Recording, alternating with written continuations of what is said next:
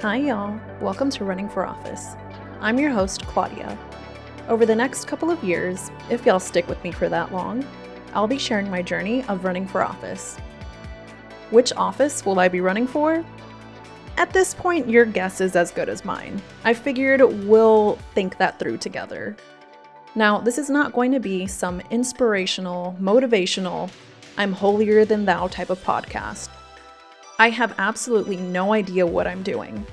I am a normal person with ambitious goals and a huge heart.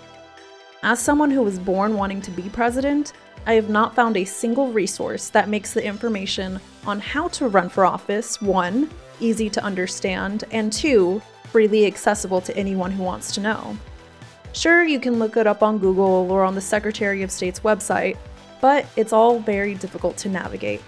And it's been written that way on purpose, to deter us from wanting to run, to keep the mob from being involved in government. Well, not anymore. I want to share the ins and outs of what it takes to run for office and how to do it via this podcast. Regardless if I win or lose my first election, you will learn something from this podcast, either what to do or what not to do.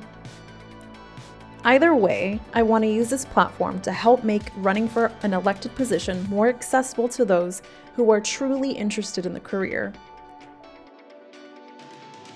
I do not want you to get the wrong impression of me.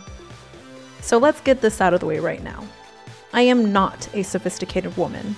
I curse, I cry, I stumble over my words, and I have more skeletons in my closet than I care to admit.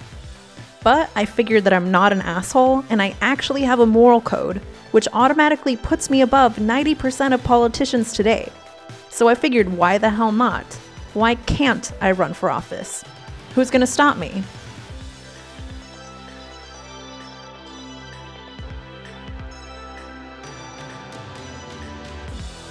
Let's get running, y'all.